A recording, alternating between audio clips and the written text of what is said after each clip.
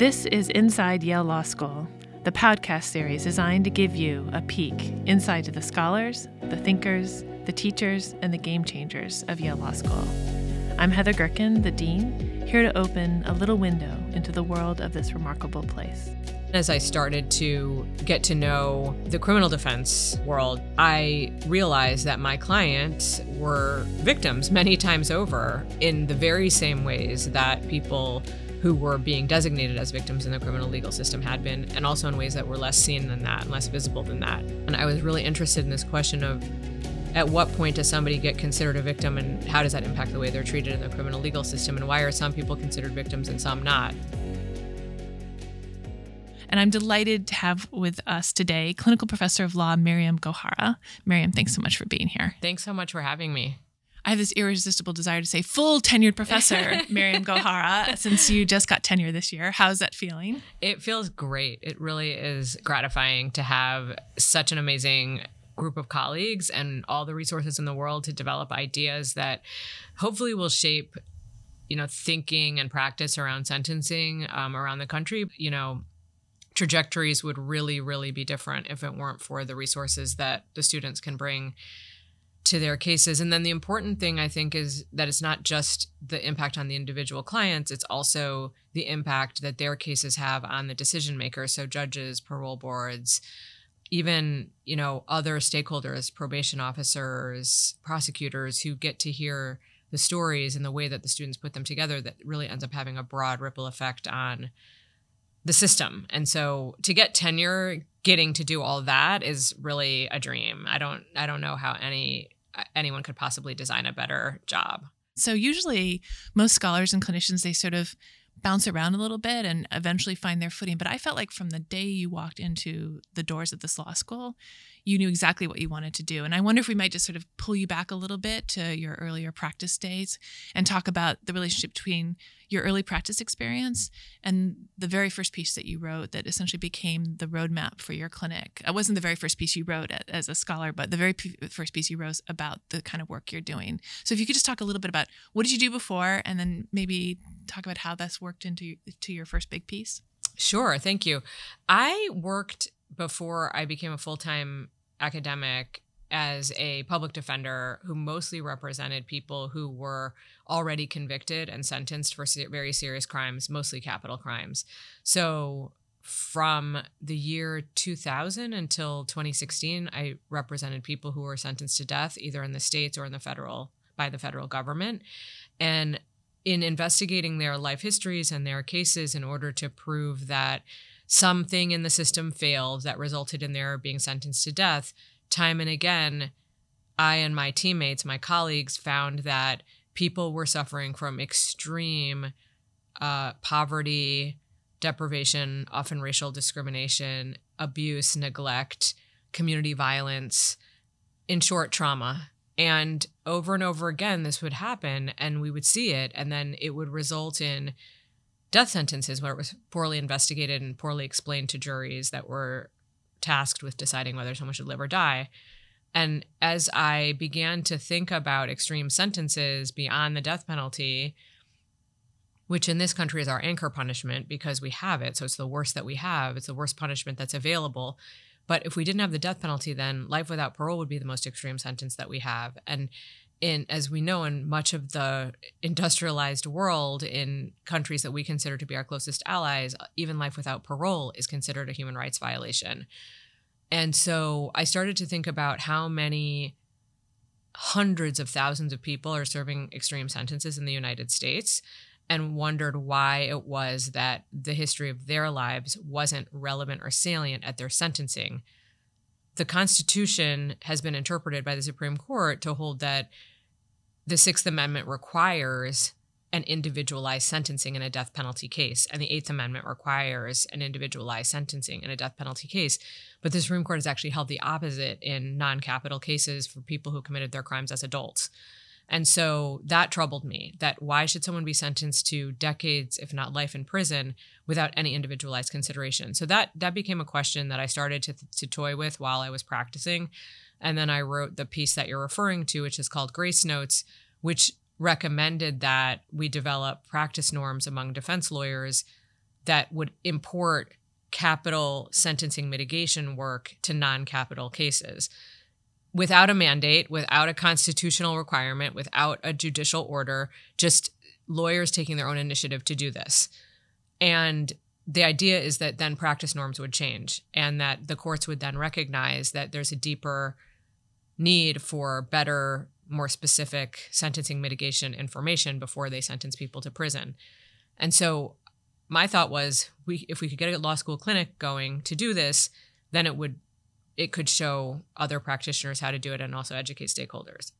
So I remember reading that article and thinking it was a great article unto itself for what it contributed to the literature, but it also was a roadmap for your clinic. And at the time, it was a roadmap into a territory that was basically unknown. I mean, it wasn't clear if this was going to work. And I remember still, Miriam, coming to your office.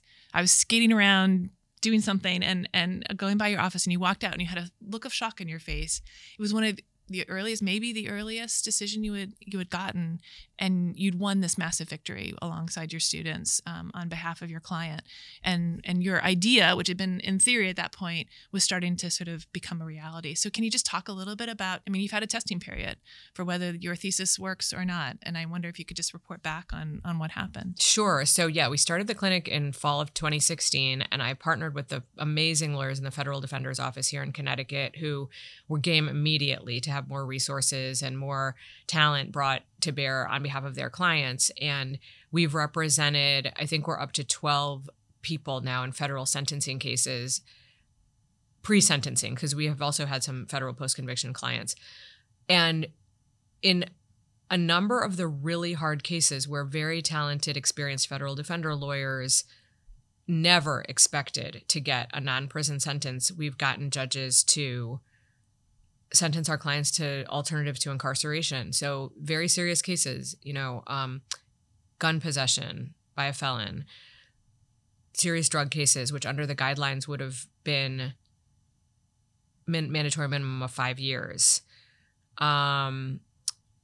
Cases involving serious addictions that have resulted in illegal activity that, again, under the guidelines would have been a range of minimum of 5 years to sometimes 20 years, decades. We've gotten people non-prison sentences. And so the way we've done that is the students always in the lead. The students are always on the front. They're the people who are developing the primary relationships with the clients and their family members. They're the ones who are collecting the information that we use in mitigation. They're the ones who write the memos that we present in federal court, which are our briefs arguing for non-carceral sentences. They're the ones helping our clients get into programs to beat their addictions, to get them employment that helps them stabilize their lives, and mental health services and all the things that we know can help people succeed. When the judges see that, when they see that combination of an explanation for somebody's behavior that doesn't just turn on their own bad individual choices, but includes the context in which crime arises, which is usually poverty and violence, and they see evidence of rehabilitation, they see evidence that the clients are capable of doing well, it's a winning combination. And so again, we've spared clients an average, I think, of 5 years of incarceration. We haven't updated the numbers since we've had the last couple of cases go through, but the data that I had in my piece was that we'd saved clients an average of 5 years of incarceration across the life of the clinic. And so that is really significant. And of course, it matters that the clients are out on bond. That helps a lot because they're able to be in the community showing what they can do, and that won't be available to them when they're in prison. One of the things that I really love about the work is that it feels like it's one of the missing puzzle pieces in the mass incarceration puzzle, because a lot of the energy around mass incarceration has focused on legislatures, right, sentencing, prosecutors, but you are looking at judges and public defenders and helping to change the practice of public defenders and educate judges that trauma begets trauma. And I wonder if you feel like there's been, you're working on individual clients, but you also have structural change as your aim. I wonder if you talk a little bit about the relationship between the two. Definitely. So the federal public defenders here in Connecticut, again, welcomed us with open arms, and to their credit, they've taken our model and they've scaled it up. I mean, they use it now in as many as of their cases as they can, even ones that the clinic's not involved in. They've learned how to hire experts and how to work effectively with experts. They've learned to think holistically about a client's life experiences and to collect records and to analyze what has happened in a deeper way than I think the normal sentencing practice around the country has been for, many decades. Again, because the capital norms have been much further developed than the non-capital norms for practice by organizations like the ABA, and by court decisions that say that there is a minimum standard that capital lawyers have to do. There's been no such thing in non-capital sentencing, which is something that Grace Notes explored. And so the lawyers just have had to develop it themselves, and to their credit they have. And then they've done trainings for lawyers who aren't in their office who can learn how to do the work as well.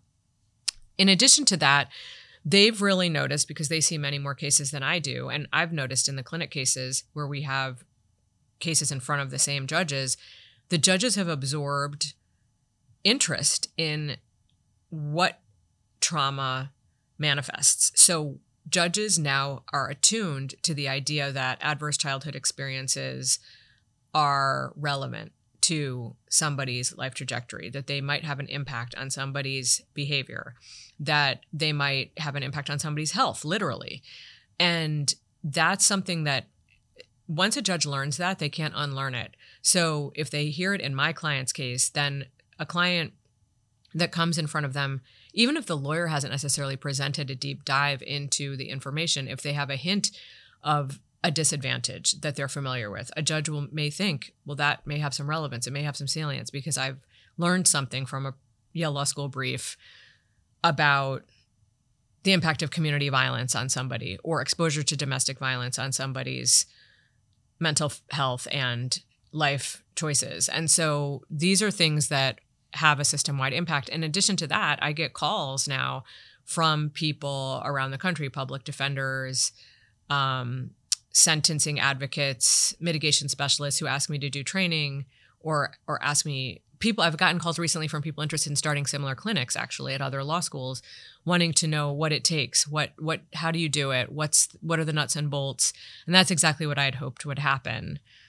And then I also had, the fortune to have the space and time as an academic to write the clinical law review piece, narrating context and rehabilitating rehabilitation, which provides a blueprint and sort of proof of concept from Grace Notes. How does it work in practice? And so that other people can use that to start the work either in law schools or in public defender offices. I mean, that was so amazing because it was just a short trajectory. I mean, just starting a clinic like this is enough, but be able to show proof of concept so quickly is really remarkable. And what I also love is that this isn't your only project. And we're often talking here about how we resist the practice theory divide. We have a ton of non-clinicians teaching clinics, including me. But we also just seeing the academic work that you're doing. It's really just been amazing to see where it's moving. So I want to talk about the two projects. So maybe we'll talk about, I want to talk about the book second, but we'll talk about the one that you're working right now with Gideon Yaffe. And I have to say, if I told another dean, so guess who at Yale Law School is working with an analytic philosopher and a neuroscientist?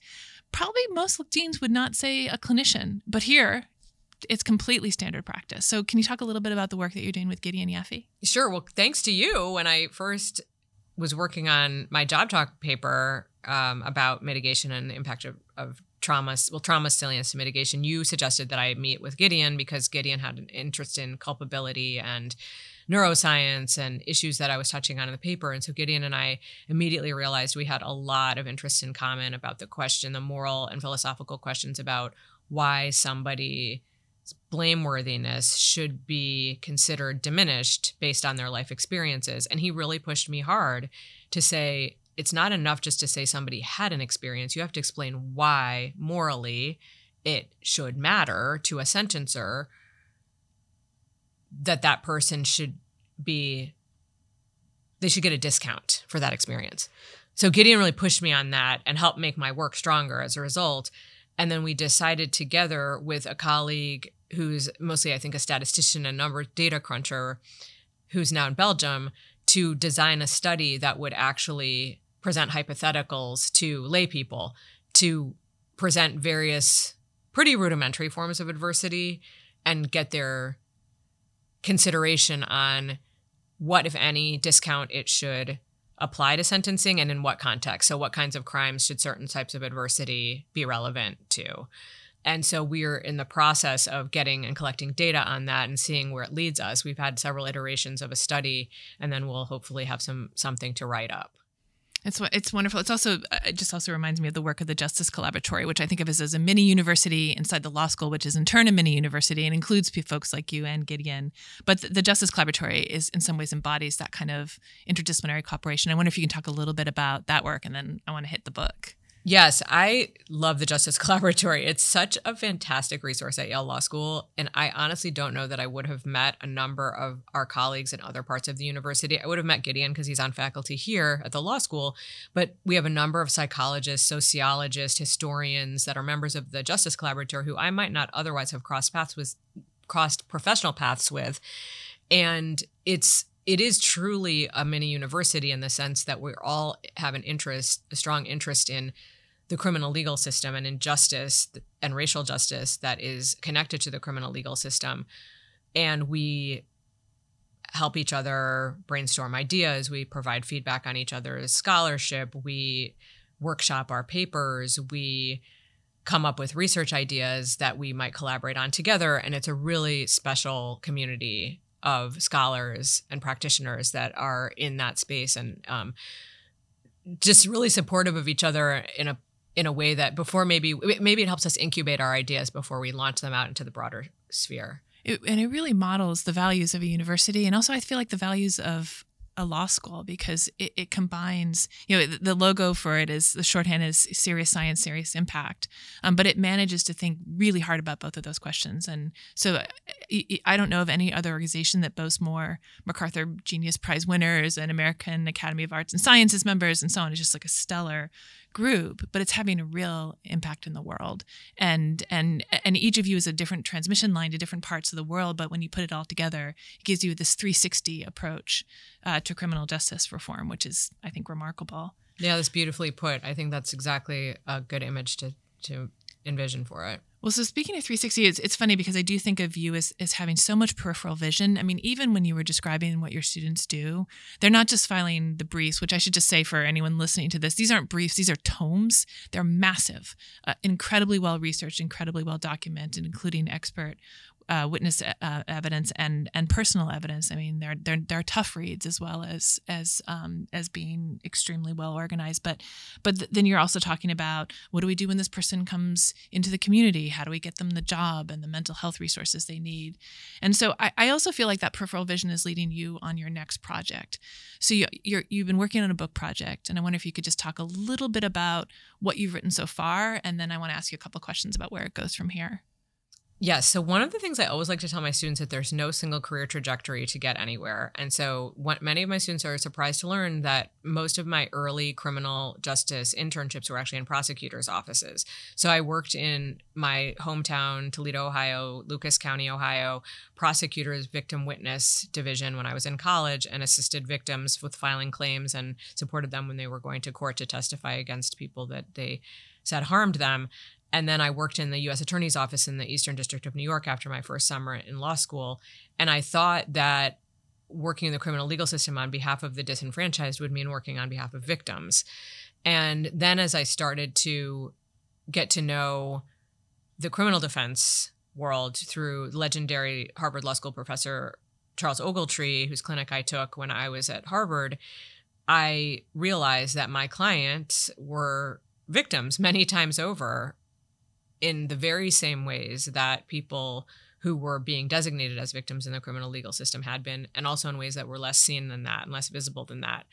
And so I decided that early on, I was really interested in this question of, at what point does somebody get considered a victim, and how does that impact the way they're treated in the criminal legal system, and why are some people considered victims and some not? In the Washington Post, there's an article about how many gunshot victims there were in the city of Chicago over July 4th weekend who received no attention, as compared to the awful tragedy in Highland Park, where obviously horrible that a number of people died, but people in the communities in Chicago most impacted by gun violence were saying incredibly powerful things about the difference in the way that they're treated and the way that people in affluent suburbs are treated and the resource differences. People are aware. They know this. So the question for me became, why and how did we end up in a situation where African American victims of crime are treated so differently in the criminal legal system? And what visions do they have for what healing and true public safety would mean? And what can we learn from that? The reality is that since really their arrival on these shores, African Americans have been disproportionately impacted by violence and crime and public harm. And yet, the face of the politically dominant victims' rights movement has largely been white, mostly women, mostly people with resources. And those people, early feminists, some allied with political elites, really drove the agenda for what we now understand to be the legal victims' rights movement, both at the federal, state, and local levels in the United States. And one anecdote in particular really drives this home. I was invited to go to a conference in 2018 here in Connecticut, in which the then governor of Connecticut, Daniel Malloy, invited a number of us to go to see an innovative unit that he had established in one of the prisons here in Connecticut, Cheshire Correctional Institution, where we now represent clients. And this was supposed to be a rehabilitative unit modeled on Western European prison systems. It was really impactful. And the vast majority of men in that prison that we interacted with were Black or brown, Latinx. And there was a victims' rights panel at the conference. And the victims' rights panel was comprised all of white women. It was 6 white women. And I was really stunned. And I said, this is the divide. Somehow the victims' rights movement has been put forth as a white women's movement, and yet the vast majority of people who are incarcerated and also victims of crime in the state of Connecticut and also around the country are people of color. And so how did this end up happening? How did we get here? And that's part of the question that I'm hoping to explore in this book. And I've written what I would say is kind of a overview of the ideas. And so it's traced some of the history of what I call the politically dominant victims' rights movement, and also looked at grassroots, local African-American crime survivors movements and assistance to ask what different vision do they have. And what we find is that while the politically dominant movement was very focused on procedural rights, access to the legal system, information about legal proceedings, focus on the offender, focus on punishment, time and time and again, dating back to Ida B. Wells and the anti-lynching movement, African-American anti-violence crusaders were saying, let's look structurally. Let's look at the injustice that leads to violence. Let's look at the poverty that leads to violence. And what do we community members need to heal? So the focus is on service to the injured rather than on punishment of the wrongdoer, the harm doer. That's broad. That's, of course, in individual cases, people may have different feelings, but that's a sort of a theoretical structure that's emerged from my research. And I'm hoping to really flesh that out and get someone interested in publishing a book about this in the next midterm. It's really amazing. I mean, it's amazing for 2 reasons. One is both because of its salience to the conversations we're having now, because people are looking for resources. How do you think about repairing injury? And yet this is not actually part of the mainstream conversation about these issues, even though it's longstanding and grassroots and brings an authenticity to it that talking heads in various papers really cannot. But the other piece of it is that you're also unearthing some history. Now, I know some of this history we all build on the work of scholars past. Some of that history has been unearthed, but you're finding pieces of it that actually haven't been. And I wonder if you could first talk about what the resources are that you're using, the historical resources, what you're finding, and then let's talk about the contemporary conversation after that. Our research librarians at Yale are incredible. They're unprecedentedly incredible. And I have had the great fortune of working with one in particular, and she literally used diplomacy to get one of the major victims' rights organizations, national victims' rights organizations, to trust us enough to provide us with boxes and boxes of paper newsletters that they had been printing since the late 1970s when the dominant victims' rights movement started to emerge. And we digitized those. Yale Law School had those digitized. The company actually ended up doing it for free because they thought that it was such an important public resource to have. So now these newsletters from the National Organization of Victim Assistance are available to anyone around the country or internationally. And so the NOVA newsletters have been a big part of the research, and I'm grateful to NOVA for that trove of information. And it really helps piece together contemporaneously what was happening, when Ronald Reagan got elected, when he put together the Presidential Task Force on Victims of Crime in 1981. What did that task force do? How did these political movements work in lockstep to develop the current victims' rights framework? So that's been really interesting. And I've had an incredible team of research assistants who've done that. And then I've had research assistants who've, again, gone back to Ida B. Wells and the anti-lynching work that she did, and what was the basis of it, and what was she saying, what was the theory behind it. And then I've had research assistants looking at the Black Panther Party and how were they stepping into the breach when police were failing to protect communities, African-American communities. What were the Black Panthers? What resources were they bringing? How can they model community self-reliance instead of policing? And so those are the ways that the different historical pieces have come together and are still coming together. We're still investigating, but that's been really, really gratifying and interesting to unearth.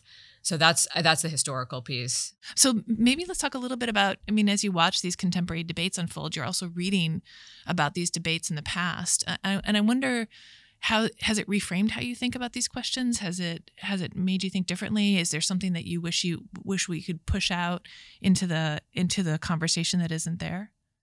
It has made me look at things differently. So, for example, earlier in the week, I was reading the New Haven Independent, and there was an article about a woman who's really investing in community gardens in one of the most poor neighborhoods in New Haven. And she's a local resident, and she's investing in community gardens. And part of her vision is she wants gardens for children to be able to thrive and to learn skills and to have healthy food. And I think of that as an antidote to violence, actually. So part of what I've learned from reading about early and more modern African-American people who are working against violence in their communities and working against crime in their communities is that they're not looking for punishment. They're looking for investment. They're looking for basic investment in education, in healthcare, in public space for the children and the young people in their communities, and for families that can raise healthy kids.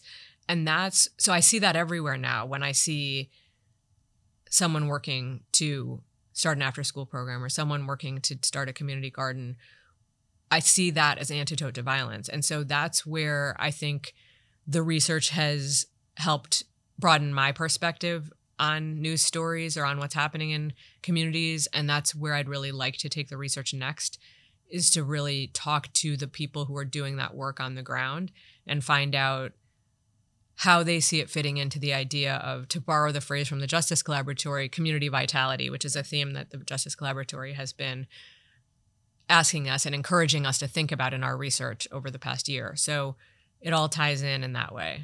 Yeah, it's funny. I was just thinking exactly the same thing, that this is central to the Justice Collaboratory's work and also fits in with its radically interdisciplinary approach. So very few places like that include a poet. On the other hand, we know that there are studies that suggest that arts and cultural institutions are part of what makes a community vital and thriving, which is not something that I think a typical lawyer would think about. But having sort of a set of people in that arena who can talk about every piece. So Miriam, I wanted to also ask how you managed to manage this, because you spend a lot of time thinking about the effects of trauma, and yet you and your students every day are experiencing, at least in a secondhand way, but very closely, the effects of trauma. And I wonder just how you manage it emotionally. You've been doing this work for a long time, and a lot of people who do this work burn out really quickly and can't come back. And yet you've been able to keep it steady state and also organize a bunch of students who've had a really tough couple of years, experiencing traumas of a variety of sorts in their own lives. And yet you're asking them to do this work. And how do you keep yourself mentally healthy? How do you keep your students mentally healthy? I did not learn anything about the concept of vicarious or secondary traumatization until I started co-teaching here with Jean Co-Peters, and she made that an important lesson that she taught her clinic students every year. And I told her, I said, Jean, you are giving these students a gift at the beginning of their careers that I never got and that so many of my colleagues in the field never got. And so I've committed to paying that forward. And so I teach on vicarious traumatization every semester. And I also put something about it in the syllabus so that students are aware coming in that we're going to be talking about difficult issues every single day. And that's going to be what we do. And so we have to think about how we're going to guard ourselves and sustain ourselves in the meantime. And so I encourage students to continue to tap into what delights them, even at their busiest moments, whether that's cooking dinner, having a routine. I had one student who famously would not do any work whenever Survivor was on. He's like, I'm going to watch Survivor no matter what. That's what I do every week. I carve out that time. And we were all for it. His team and I were all for it. And so that's what we have to do. That's one. Two, I'm a big proponent in professional mental health services if and when those are necessary. And I encourage people to tap into those before there's a crisis. In addition to that, teams are amazing entities, right? I could not have sustained this work over 25 years if I didn't have colleagues who were incredibly empathetic, funny, kind, supportive, could pick up the slack when I had an ill family member or when I had young children or whatever may have been going on at any given time. And so and of course, I've stepped in to do that when colleagues have had their own personal experiences that maybe have required that they take a step back. And so all of that's really important. Teamwork's really important. Professional mental health assistance is really important, and tapping into and continuing to maintain the life-affirming things that keep us afloat are really important. And sometimes the work gets really intense and you have a deadline or someone's under warrant of execution and you can't do those things. And that's why it's important to have the baseline be pretty solid so that when those moments come, you can get through them and get back to some sense of balance.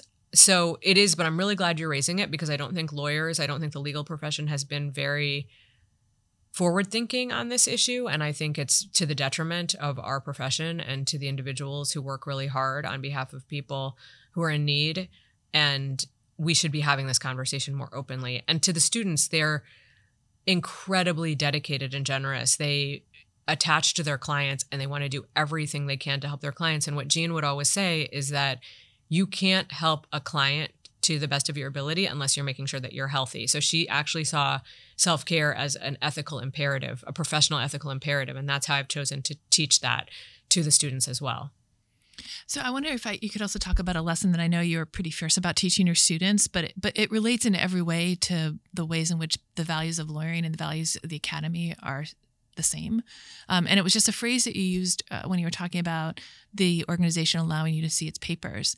And so here's an organization that is doing a lot of things that in the long run you think have caused some harm, I suspect, but they trusted you to tell their story in an authentic way, and they trusted you. And I wonder if you could just talk a little bit about how it is that you deal with people on the other side of these debates, and both as a scholar and as a lawyer.